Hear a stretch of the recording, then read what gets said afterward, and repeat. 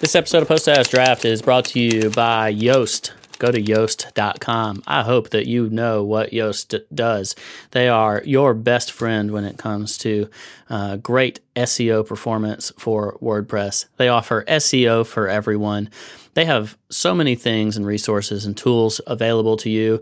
If you need to learn about SEO, how to do SEO for your site, get a review of your website, take courses on how to do SEO, and at a bare minimum, you need Yoast SEO Premium. It is the number one SEO plugin for WordPress to help you get more visitors, increase your reader engagement, and analyze the SEO tools and resources on your own website.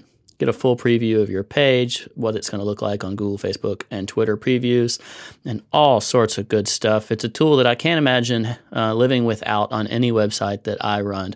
Thank you so much to Yoast and the whole team at Yoast for being a Post Status partner. Go to Yoast.com to learn more about them and to check it out for yourself. Now, here's the show. Hello and welcome to Post Status Draft. My name is Brian Krogsgaard, and today I am here to talk WooCommerce and Shopify with Jonathan Wold. He just wrote a blog post on Post Status about this topic, where Jonathan, you dive into a lot of stuff in the case for WooCommerce to be a dominant platform in the e-commerce space. Welcome. Thanks, Brian. Good to be here. Yeah, I appreciate you writing this post, and I thought it was very insightful. So before we dig into, I guess, the nitty-gritty of the argument that you make in this post, why don't you just say a little bit of your history with WordPress and e-commerce specifically? Yeah, it sounds good. So I've actually had a long history with e-commerce. I was in an e-commerce focused startup about 12 years ago. Oh, cool. That was at the time actually focused on building a platform very similar to Shopify and Woo, and kind of a proprietary system. Gained a lot of experience in that about things to do and not to do, and had some early successes. And then didn't think that much about it for a while. I've also had experience building a number of stores on WooCommerce and on Shopify, as well as other platforms, all client-focused work over the years through my sort of independent freelancer and agency experience. So e-commerce has always been a thread. I hadn't thought about it all that much from a bigger picture perspective, though, until more recently. So did you ever do a significant amount of multi-platform analysis, like when you were working at agencies, like you were with XWP for a good while, or were y'all always pretty focused on one platform? I would say more skewed towards, all right, this is what we're going to work on. Like, for me, that's been WordPress over the years, right? Like a lot of my work has been biased towards migrations to WordPress. That's a lot of that's given me the chance to see a lot of platforms over that. But so I've developed awareness over the years, primarily though through the context of evaluating platforms for their ability to move to WordPress. Okay. So let's frame this post a bit. Ben Thompson, somebody we both respect. He writes Stratechery, well-known tech blog. He actually worked for Automattic. That was his last job before he started Stratechery. He wrote about Shopify and the power of platforms, and he has these theories that he operates on, concepts like aggregators or platforms and the role of those companies, business models, etc. And he describes Amazon as an aggregator, or someone that has access to all these users, and then they aggregate this variety of services, whether it's merchants and manufacturers who are selling stuff, or video platforms, or AWS type stuff, or whatever their product may be. And then a platform is, like Shopify or WordPress itself, or WooCommerce in the e-commerce lens, being a tool or a resource that a business owner themselves can utilize. That's the basics of that, right? Yeah, one of the ways that so an aggregator is very focused on the end user, like the customer, right? So say, bring all this stuff together for you. Whereas the platform is often focused on those who are serving an end customer. The platform doesn't interact with the customer directly. Here, I have an idea, and I want to see what you think about it. one example would be Netflix is an aggregator of TV shows and movies for users, whereas Vimeo is a platform for people to either publish video or use tools for making videos themselves. Absolutely. It's a perfect example. Netflix brings the supply and aggregates all the supply to the end user, giving them the ability to choose, which gives them a lot of power over time with their suppliers. Yeah. And Ben said that Shopify's strength was as a platform, which makes sense. They bring e-commerce or brick and mortar folks that want to sell online, or new business owners, whoever they are, they bring them in and they provide this big suite of tools for them to be effective at their job. And you're saying WooCommerce can be better at that. Yes. And the thing that I'd add is that neither one is necessarily better for the end user. And my own thinking on the matter is that the ideal is that platforms and aggregators sit in healthy tension with each other, right? Mm-hmm. Because an aggregator can do things that platform can't do by creating these better end user experiences. The problem, though, is you go too far and suddenly Amazon is creating white label brands, and they're taking all their insights and they're hurting some of these merchants, right? So from my perspective, it's like the ideal is this place of tension between platforms and aggregators. And my position in this work is, okay, Shopify is clearly a platform. I have some concerns about it from a long-term perspective within the context of the open web. I'd like to see Woo be that platform. Yeah. One more on the aggregator versus platform thing. There's also this hybrid concept. Maybe YouTube fits in with that. Like, they obviously bring as many consumers as anyone in terms of a viewing experience, if we're doing the video model here. But they do have some platform tools. Like I can go and use YouTube as a tool for whether it's corporate hangouts or screen recording or, some type of production. But inevitably, the stuff that I use YouTube's platform as ends up also being aggregated within YouTube's ecosystem. So the way an aggregator builds platform tools is to keep it inside its ecosystem. You talk about the closed source and the isolated nature of Shopify.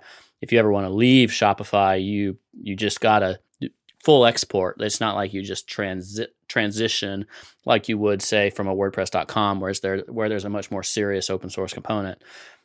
Is that a big part of why you think WooCommerce has an edge? And why is that really important? I mean, I know to us in WordPress land, we'd like to make a big deal of it, but why is it really important? I think the inspiration for this piece is looking into the future. Like I want Amazon to have a healthy competition and tension, right? Like they do a lot of great stuff. I'm a happy customer. I think everybody agrees they need that.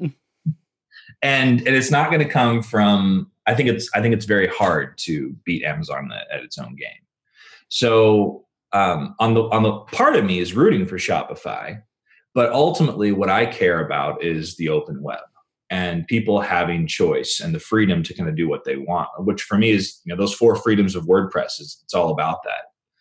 And when I look at Shopify, if I look at far into the future and they are the dominant platform, that gives me pause. That gives me concern about how that relates to that freedom on the open web, because they could say, oh, we don't want you, or we can change the rules and there's nothing you can really do about it. So on the one hand, I like the direction, but then I'm like, okay, there's something off here about the fundamentals and the long-term ramification of it. And so I'm like, even though Woo, from my perspective, is an underdog in a lot of ways, I think it has some fundamentals that are better for it, and it has access to support that Shopify won't have. Yeah. Let's talk about Woo's underdog status relative to Shopify. That's a misconception, I think. Even when we were going back and forth, when I was, taking a look at your post, I certainly view Shopify as the dominant e-commerce platform in the landscape, even though there's way fewer websites that run Shopify than run WooCommerce. The difference is that the impact of those websites, if I had to put it in a certain way, is so much more significant than the impact of your typical WooCommerce site. WooCommerce is more of a middle of the bar. Like, so if you think of like a dumbbell curve, Shopify has a great market share of the biggest e-commerce non-Amazon websites. And they have they're also pretty popular for, like, you want to get started, well, just go boom, click, you're on Shopify. WooCommerce has this sweet spot in the middle that's a very long tail of the middle of the barbell, where it's people that want customization ability. They want to tack on e-commerce to an existing website. It's easy, but it's not like too easy. And there ends up being a lot of websites on WooCommerce, but they may not be as big of an impact, either for those specific businesses or on some like gargantuan scale. There's not many services offered, for instance, similar to WordPress.com VIP or Pagely or like the big high-end managed hosts. There's not a lot of that for WooCommerce yet. That's like new stuff, like what Liquid Web's doing and what Pressable's focusing on through Automatic and some of that. So like the scaling to the big side of things, Shopify has Shopify Plus, which like it's so much simpler when people hit big scale. So that side of the bell curve of the barbell curve is a little tougher for WooCommerce too. So it kind of excels in this middle ground, but it also kind of leaves it in a little bit of no man's land, don't you think? It does. And I'd actually like to understand, because I don't have a really good sense, because Shopify has these numbers. They claim 800,000 plus merchants. I'd like to understand it. I mean, I have some anecdotes that have given me pause. I have a friend of mine who sells tiny wood stoves online. Mm-hmm. And a few years ago, and he's done so on WooCommerce ever since he started, I tried to convince him a few years back to move to Shopify. And that was an interesting experience because I'm like, well, look, Shopify streamlines all this stuff. Like they have all these integrations and he wouldn't do it. Yeah. And I asked him about it again. I'd done some work with BigCommerce recently. Mm-hmm. And I asked him about it again while doing some research a few months ago. And what I kind of drew out of that conversation is at the end of the day, it was about confidence for him. And yes, WooCommerce was more work, but he felt that sense of ownership, like this is his. And he saw the value, like he's come to meetups, like he was part of the ecosystem, the community. And he's like, I don't know what Shopify is going to do. Right. So that was interesting to me to like logically, when I first looked at it, it's like, well, you should just be on Shopify. That's a better experience. But as the merchant and as someone growing the business, he's like, well, there's more to it than that. So one of the things that I've started to spend more time doing is just like talking to merchants and trying to understand. So I feel like I have a lot more questions than answers. And I'm wondering about the realities of like why people are choosing. So anyway, that's something to have a clearer sense on as time goes. I like that. And I think you're right that Shopify or any hosted solution, when you're putting the majority of your business revenue as being reliant on that platform, you don't have the out. So like you really have to trust that Shopify is going to keep your best interests at heart as a store owner. Whereas with WooCommerce, there's still the same product development decisions and things like that may be risks to your operating model. But you always have an out of like, you kind of go your own way because it's open source and you either figure out a way to migrate or not implement new stuff or, figure out some way to change it to where you maintain your previous experience or whatever you want to do. Whereas with a fully hosted platform, you don't really have those types of options. When they make big changes, now it may be something like fee structure. So say they're charging you 2.8% or whatever on an order. And now they're like, hey guys, we need to charge 3.8%. And you just lost 1% of your revenue. Like that's the type of change. You're just stuck. You don't switch to another merchant processor and off you go, stick with your 2.8 or 2.3 or whatever you negotiate because there's 50 different payment processors on WooCommerce. I have an idea. I have a friend who is in the business of like buying and selling WordPress or websites. And one of the things he pointed out to me is that WordPress sites are worth more than non-WordPress sites. And he sort of gave me some context and background to why that is. I suggest, I don't know about current state, but there's a future state where if people are selling e-commerce businesses and they're doing well, they'll be worth more if they're on WordPress than if they're on Shopify. What was the reasoning for why that is? What's your guess? A couple of different factors. So my perspective, so there is the knownness of WordPress. It's a known commodity, right? Like there's a large ecosystem of support. It's easy to find people who know how to work on WordPress and in WordPress, it's familiar.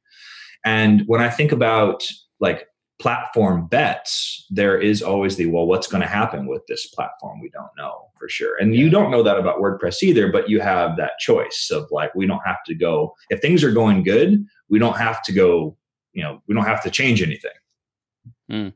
I'm not, it's, we'll see over time, but it's something I'm curious about. No, I think it's an interesting perspective.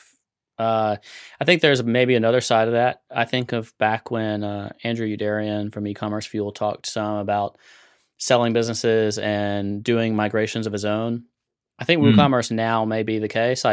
But there's this atrophy thing where if a platform falls out of favor, like think of Magento.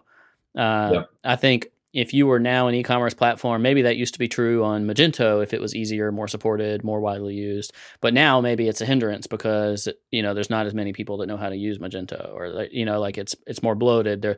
The other options are faster, better, stronger, better communities. So the risk you run there is it kind of falls out of favor. I think that same risk applies to Shopify perhaps, but because of their current dominance, it's less likely than something like WooCommerce, an open source tool. What if another plugin comes along and it becomes the dominant one? Like that type of thing.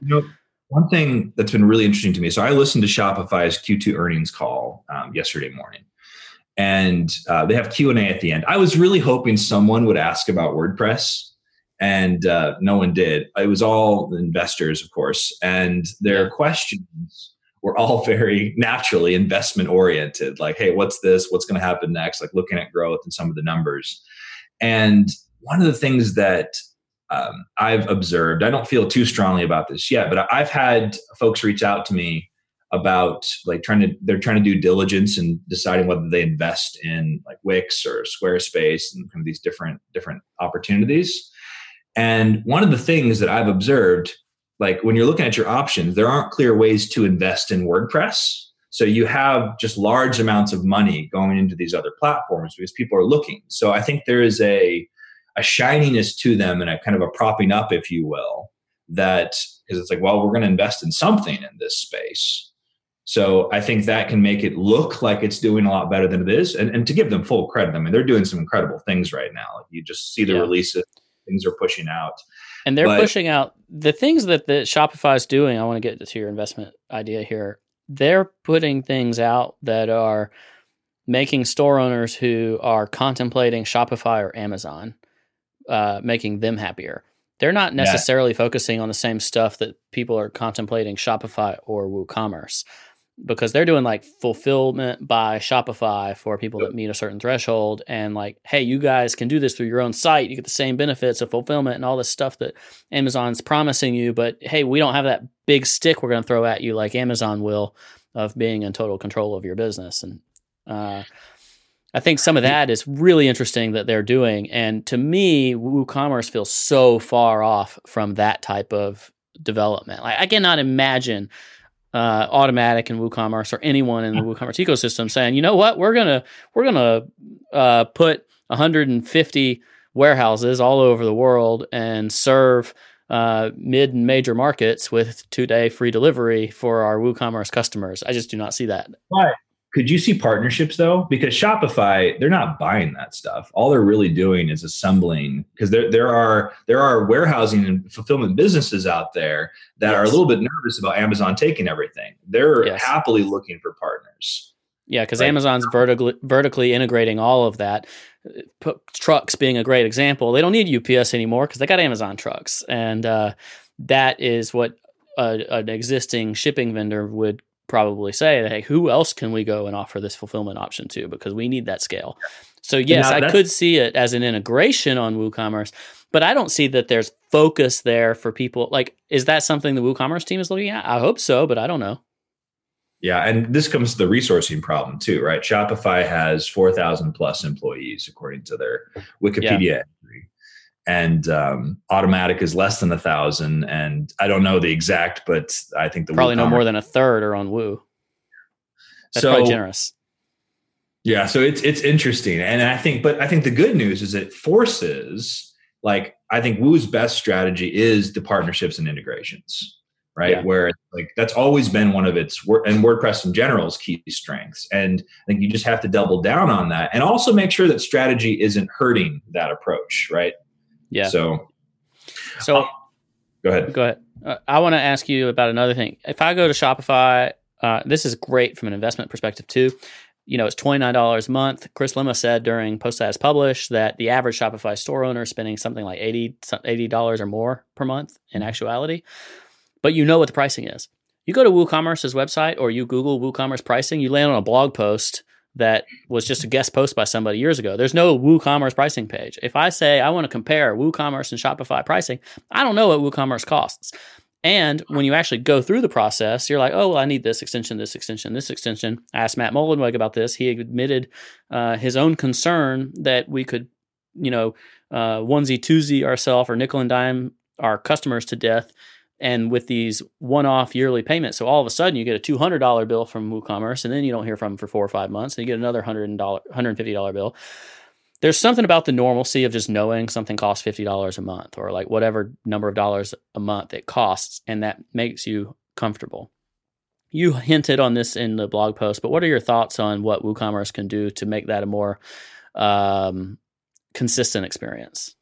I have a couple of thoughts on it. The first, I think it's the right direction to go. And I suggested specifically a subscription for all non-SaaS extensions. And there's a lot to unpack there. I think the thing I want to point out is that like ideas are kind of easy, right? And if it's a good idea, it's a good idea. But what I recognize about this, I've spent some time looking through, I've indexed all of the extensions in the marketplace just to sort of categorize them and understand better. And it's not trivial. Like it's not trivial to figure out how to pull something like that off. And that's part of why I'm like, all right, this is where the opportunity is. It's often the hardest things that are the things that are worth doing. To pull that off successfully in a way that merchants feel good about and the partners feel good about is very difficult. Yeah, and because what you run into, go ahead. You run into so many issues. One, automatic. You still have free WooCommerce. That will maintain the same. WooCommerce Absolutely. Core will be a free and open source piece of software. You don't have to use an extension, but literally everybody does. Yep. So now you get to the point of saying, okay, well, Automatic says we have 50 extensions or 100, and our average revenue per customer is, I don't know, let's say $100 a year. So we need to figure out what's our monthly. Maybe it's a $19.99 base. Well, that's an easy problem to figure out because that's just Automatic. But now you got people like I work with, Skyverge. Well, we have 50 plus extensions as well. And we have a SaaS with Jilt that are all on top of this. So you have to, like, Automatic has to come to us and say, okay, well, we want you to start charging monthly, and like we're going to include your stuff as like one-offs. So you have to figure out monthly pricing for each of yours, and maybe we like that, maybe we don't. Maybe we say, okay, well, we want to charge $20 a month for memberships, and they're like, no, that's not too much. Like whatever back and forth comes along there, and then you just introduce that conflict completely across the board. And then you have bundles and you have unlimited and you have all these things that you have to figure out with every single one of these partners. And you have to decide, okay, well, do we acquire them? Do we fork their software and say, screw you? But then you're like putting your nose against your platform partners, and you are talking about the benefit of partnership. So you don't want to do that. This is where the strategy matters a lot. If you're thinking like an aggregator, versus a platform. If you're thinking like a platform, you cannot hurt your partners. You have to figure out, this is one that Microsoft has done very well over the years. Like they have this huge moat, and Ben talks about this in great detail. They've built up this massive moat because of all their partners who trust Microsoft and recommend them and build all their services on it, et cetera. So Microsoft is going to be always very careful about what they do to their partner network. So if you're thinking like a platform, one of the things that you do is you have to make a good choice for the users. You have to do so, though, within the context of what's good for your partners, what's going to actually incentivize more growth. And it's not easy, but I think knowing what your strategy is, and that at least gives you, okay, we can't hurt our partners. We actually have to make this good for our partners, even if that requires more sacrifice on our part. Yeah, I have an idea personally of where I think they should go with this. Based on one, I think what I understand about the Shopify customer base, and number two, what I think I understand as being a WooCommerce store owner with multiple stores. And I think what you could end up doing is it ends up being a little more expensive for your lowest end users who aren't free. Like they're on the platform, they're using some paid extensions, but maybe it's $20 a month at, you spread that out, that's $250 a year. They weren't spending $250 a year before. Maybe they were spending 50 or 100. So you're getting more revenue from all of them. But what you want to do is you don't want to outprice your most committed, biggest spenders from before. So it ends up being a little cheaper for your people that had 10, 12, 15 extensions that they were paying for, and they were spending, maybe a couple $1,000s a year on software and support. Now maybe they're spending $1,500. I don't know. Like they're paying $100 a month or $150, and then you create this seamless app extension program. So you could take a Jilt, like my example, and you could say, well, I want one-off Jilt on top of that, but I do it nice and seamlessly straight through the WooCommerce App Store. Yes. To me, that makes more sense, and that gives a partner like us more incentive to say we're on board with this because we just got access to all these eyeballs staring at Jilt from within the WooCommerce ecosystem. Absolutely. When I first started thinking about this, and these are just my own ideas. I haven't talked with any of the Woo folks about it, so I get that benefit in terms of details anyway. So yeah, we're just planning their business without their input. Yeah. Which actually has some advantages, right? Because you just look from the outside. I'm going to invoice Paul Mariano about this.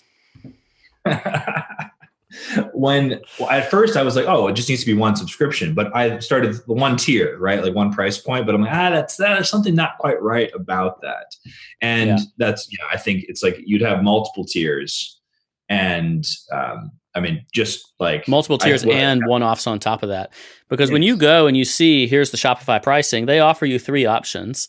And then after that, you can also go on and tack on thousands of other apps that have a monthly price of their own.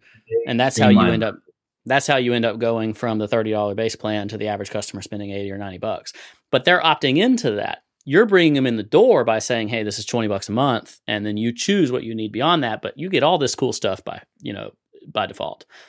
I think we have lots of precedent out there too. Like, you can call it WooCommerce Plus, the WooCommerce Pro. Like there's clear precedents that you can sort of draw from other places. I like the Plus for the low end because that goes right up against Shopify's Plus on the high end. Yeah, and you can undercut them. Like, why not? Like that's business, And one of the other things Chris brought up during Publish was one of the great benefits of WooCommerce is flexibility in how people pay. Like Shopify takes a cut of every single order on their platform. WooCommerce out of the gate say, hey, look, you keep your revenue because you made it. This is our monthly cost. And you could choose whether your monthly cost is a little cheaper, a little more expensive, but that's going to be a huge appeal, especially to those stores that are doing real revenue.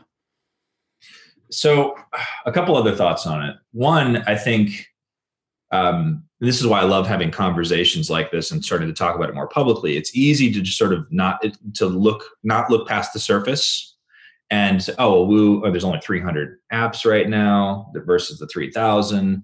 But you're kind of ignoring that lots of people build custom stuff for Woo anyway, right? That doesn't end up there. So there's a lot more than sort of meets the eye. So I think it's important to have conversations like this, to dig deeper, to question the fundamentals about something.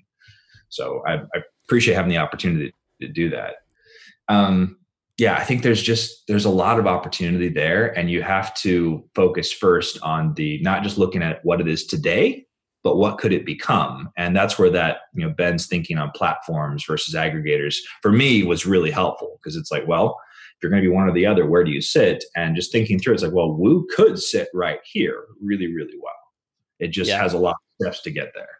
I want to dig into the stuff that you said about what WooCommerce really needs to enhance. But before I get there, I want to ask you if you think the point 3 of Shopify, the growth risks, Shopify, public company, always in demand of achieving new growth. If you're not growing, you're shrinking. There's no such thing as sideways in a public market. It's either good or it's bad.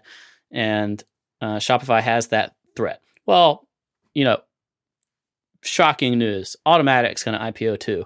At some point, or like at some point they will have a need to pay their investors in some way. Growth is an issue for them as well. So do you think that that's a a fair point, or is it just a delayed point because Automattic's not there yet to need to worry about that?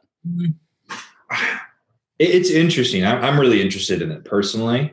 I think the nature of what WordPress is and what WooCommerce is changes some of just the realities, right? Like they're not going to suddenly make it closed source. Now, it starts to get interesting. I've gone back and forth on this. I would be shy of, in my current thinking, I'd be shy of just a blatant, let's become a SaaS strategy for Woo. Because there's things that I'd say from an outside, well, that seems like a logical place to go. I'd go there carefully. You're giving up your edge. What's that? You're giving up one of your edges when you do that. Yes. And like any moves in that direction need to be about supporting the platform and enabling more like power to its suppliers. Right. Yeah. And I think it would be pretty tempting to easily go into more of, okay, well, we're going to do some SaaS-like things and just squeeze out, even if you're not trying to, but you squeeze out some of the partners. I think that's where they were going with WooCommerce Connect, or the Jetpack of WooCommerce.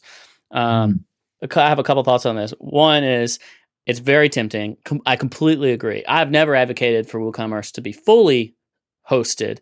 However, since I interviewed Mark back in 2013, before they ever sold Woo to Automattic, I was like, dude, where's the hosted version of WooCommerce?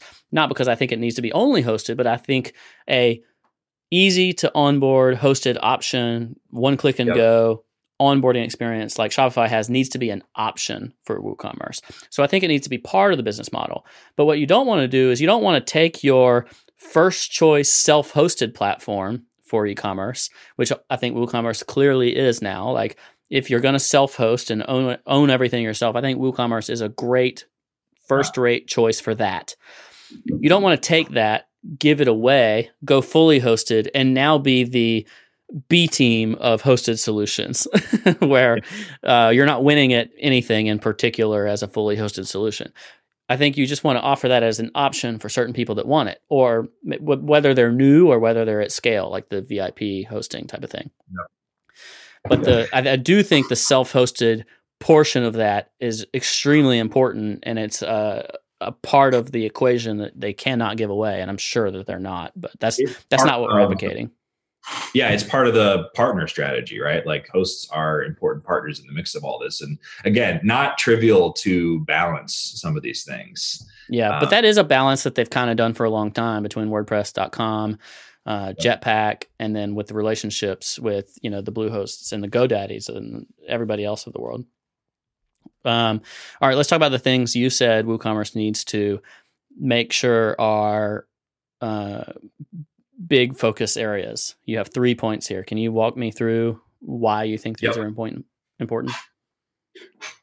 There's probably more things as well, but these are the ones that sort of stood out to me and sort of stepping all the way back. One is a great core experience that, and I think there's a few aspects of that. It's knowing who your customer is. And my thinking today is that it should be fully focused on like the small business owner, not necessarily new, but like the needs of small business. And especially in those early stages. So there's two things. There's the onboarding experience. And I can't recall where I heard this, but something that really struck me recently is that like good design isn't about like removing choices and just because often it's like, okay, well, we're going to make a better user experience. So we're going to take all the choices away. Like, no, that's not the thing. Maybe it was on one of you were. Yeah. Chris said choices are a very good thing. Yes. And so he was saying it's a very WordPressy thing to take away all those choices. Like if you, yeah. So choice is not a bad option, especially in these types of situations. So for me, a great experience is about helping people make better choices, rather helping them make the best choices for them. And then, streamlining as much of that experience as you can. So it's really about how to teach people to use what WooCommerce makes available to them, which I think is really hard work to do. But I think that's where some of the most valuable work is. It's like your first look might be say, okay, let's make WooCommerce better. Let's get out all the things it doesn't need. Well, wait a minute. That's part of what makes it so powerful is that for someone uses that. Right. Yeah. So let's do harder work to help people make better choices about what's available to them and then teach them how to use it through the onboarding experience, through support, et cetera. Yeah, how do you make interfaces easier to use while also offering as much power and flexibility as possible? Huge conflict that's really hard to solve. One that I've advocated for years now that WordPress itself needs to do a better job of. Because right now we got the flexibility and power thing down. We've got the easy to use interface thing. Not getting an A+ on that yet, in my opinion. Number two, go ahead. One more point on that. And the heart of it really, I think, centers around choice and helping people make choices. A lot of approaches to better design is we'll make all the choices for you. Mm-hmm. And that works in some cases, but it doesn't work in the case of a platform. Yeah. So it's like, here's a default layout, a choice we're helping you make, and here are your options to make those adjustments. Kind of reminds me of the way, if you think of like video editors or Photoshop, it's like, here's the standard layout. And then here's all these alternative layouts. So we're giving you tons of tools, not to say Photoshop is an easy to use tool, but they do make kind of an option to say, you've got your swatches and your layers and stuff shown by default, but we got all this other crap you can expose as well, but you're going to have to do a little more work for those custom layouts. Number two, you talk about a vibrant partner ecosystem, Shopify, 3,000 apps in its app store. We've touched on this a little bit. What does WooCommerce need to do here? This I haven't dug into it too much. I've started to talk to some friends who've built on Woo in the past or considered it, et cetera. And the sense that I have, so I can't tell you how qualified the sense is, but my sense is that there's not a lot of trust for building, or there's at least some uncertainty about, well, what's going to happen here, right? And for me, when I just look at the symptoms, again, pretty unqualified at the moment, when more than 30% of the extensions are maintained by Automattic, that's like, all right, there's not a lot of people putting a lot into this. Like there's something that's not quite right here. So for me, I don't know what it is, but for a platform to succeed, like that would be one of the indicators. It's like, well, what percentage of the best stuff is done by, Apple has its apps, right? Yeah. But there's only a few of them. And inevitably, it does make decisions that, I'm sure people who built Flashlight apps were upset when Flashlight came into the core operating system. Yeah, but they take the best and they bring them in, but they're not in control of the majority or even a significant minority. And they made a decision that was good for the platform. Bringing Flashlights into the core was good for the platform, right? And it makes it better for everyone else who's building on it. So there's ultimately, there's a lot of, I think, ways you get there. It's all centered, though, in trust and finding alignment. And this idea that if we're a platform, we need to do what's best for our partners. We need to be empowering them.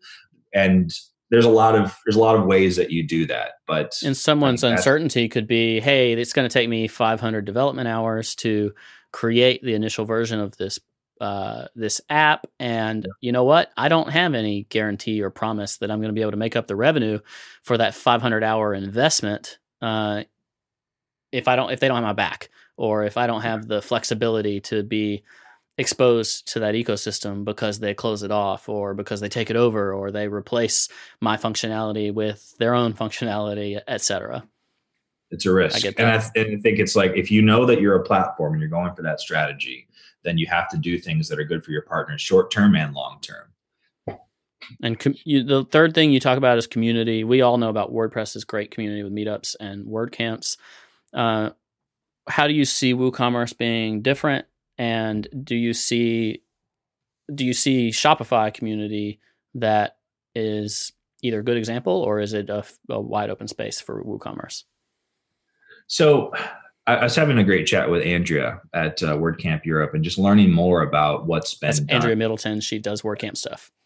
Yes. And learning more about, all the amazing work that's been done with the meetups and WordCamps. And I've been a meetup organizer myself for almost 2 years in my local community. And that's been a really eye-opening experience to me, to see people coming in to WordPress through this. And just that sense of like, wow, we're helping each other out. Like there's this, shared knowledge that's happening. And as I'm looking back on it now, just seeing this loyalty that's kind of building quietly, but consistently throughout sort of this ecosystem.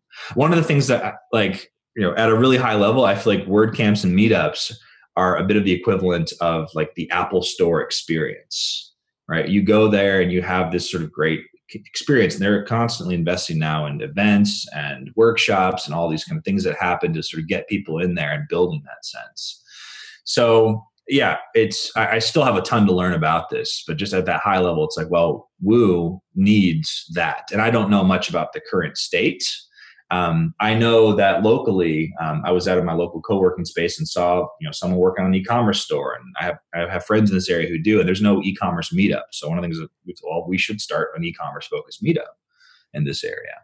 And but I think there's clearly a lot of work, really good work that's been done to support and grow the Meetup and WordCamp sort of ecosystem. And the high level thought as well, Woo needs to have similar. There needs to be similar things, sort of, but focus on e-commerce specifically. This has all been really interesting for me to hear your perspectives on. What would you kind of finish with? And I think maybe I'd ask for you to talk about the importance of the open web portion of what you said, because we've talked a lot about business models and stuff and things to do, but at the end of the day, one of the big advantages we have is this idea that we're creating tools, we're creating ecosystems that are supportive of an open web. So talk about why that's important and why maybe store owners should think that's important. This is something that I didn't really start thinking about until just the past few years. And I realized that, wow, so much of my career, like so much of my life has benefited directly and indirectly from an open web. Like, I mean, I met my wife on the internet, right? Using tools that, were freely available to me, built on open source technologies. And when I kind of look to the future, I think I see the open web and all these things as kind of like, I like this idea of thinking of it like a natural resource, or say an orchard that you sort of built, right? And it grows up and we all enjoy its fruit, right? And it's great. But if you don't take care of it and you don't, take those seeds and plant new orchards, at some point it's going to die. And then at that point, it's kind of too late. And for me, I think there's a lot of great things happening, but I don't want a future web for my kids where it's just a couple of businesses that have the far majority of it, right? That independence and that the ability to disagree and to do something different and to try new things and to build is I think really important to freedom as a whole. So I feel like I've just scratched the surface, but it's something that has been sort of a growing sense for me, especially when I think about our kids and what's the web going to look like for them. And so even if I don't fully understand it, which would probably never be the case, I'm like, well, I want to see open things do really well. And that's often really hard, difficult work. But that's part of why I believe so much in WordPress. And so when I see extensions of it, like e-commerce, which is this huge sort of subcategory of building on the open web, like, well, this is also an area that needs to do really well, because if it's healthy and strong, that probably bodes well for the web. I completely agree. Jonathan, thank you for joining me. I've enjoyed this discussion and getting your take on this whole thing. I do personally think that there's so much room for WooCommerce. I mean, you put the market cap for Shopify in here. Obviously, public company, $35 billion. If we think of a comparative price for the entire ecosystem of the e-commerce landscape on WordPress, I think it's equal. I think there's equal opportunity at minimum, and that's without growth. So I don't think the current WordPress e-commerce ecosystem is worth anywhere near $35 billion. Maybe $1 billion if you total it all up, but probably not. Maybe the whole WordPress ecosystem is barely worth $1 billion in terms of its commercial application right now. But so much opportunity. I think this is another thing I strongly believe, that I think the motivation and the desire for human beings to create more of their own businesses, I think the avenue for entrepreneurship will more and more go this route, to where you create and you sell direct, and encouraging people to do that through their own websites, their own brands, powered by open source software, is something that's got so much potential and promise and good for the world. So something I'm really excited about. Thank you for sharing this. People can go to growinwp.com, where you talk about WordPress, and they can go to jonathanwold.com for your personal blog. And this really cool illustration was done by Caleb Johnson of Embrin, EMBRIN.com. Thanks so much for joining me, and we will catch y'all next time. Thanks. Bye.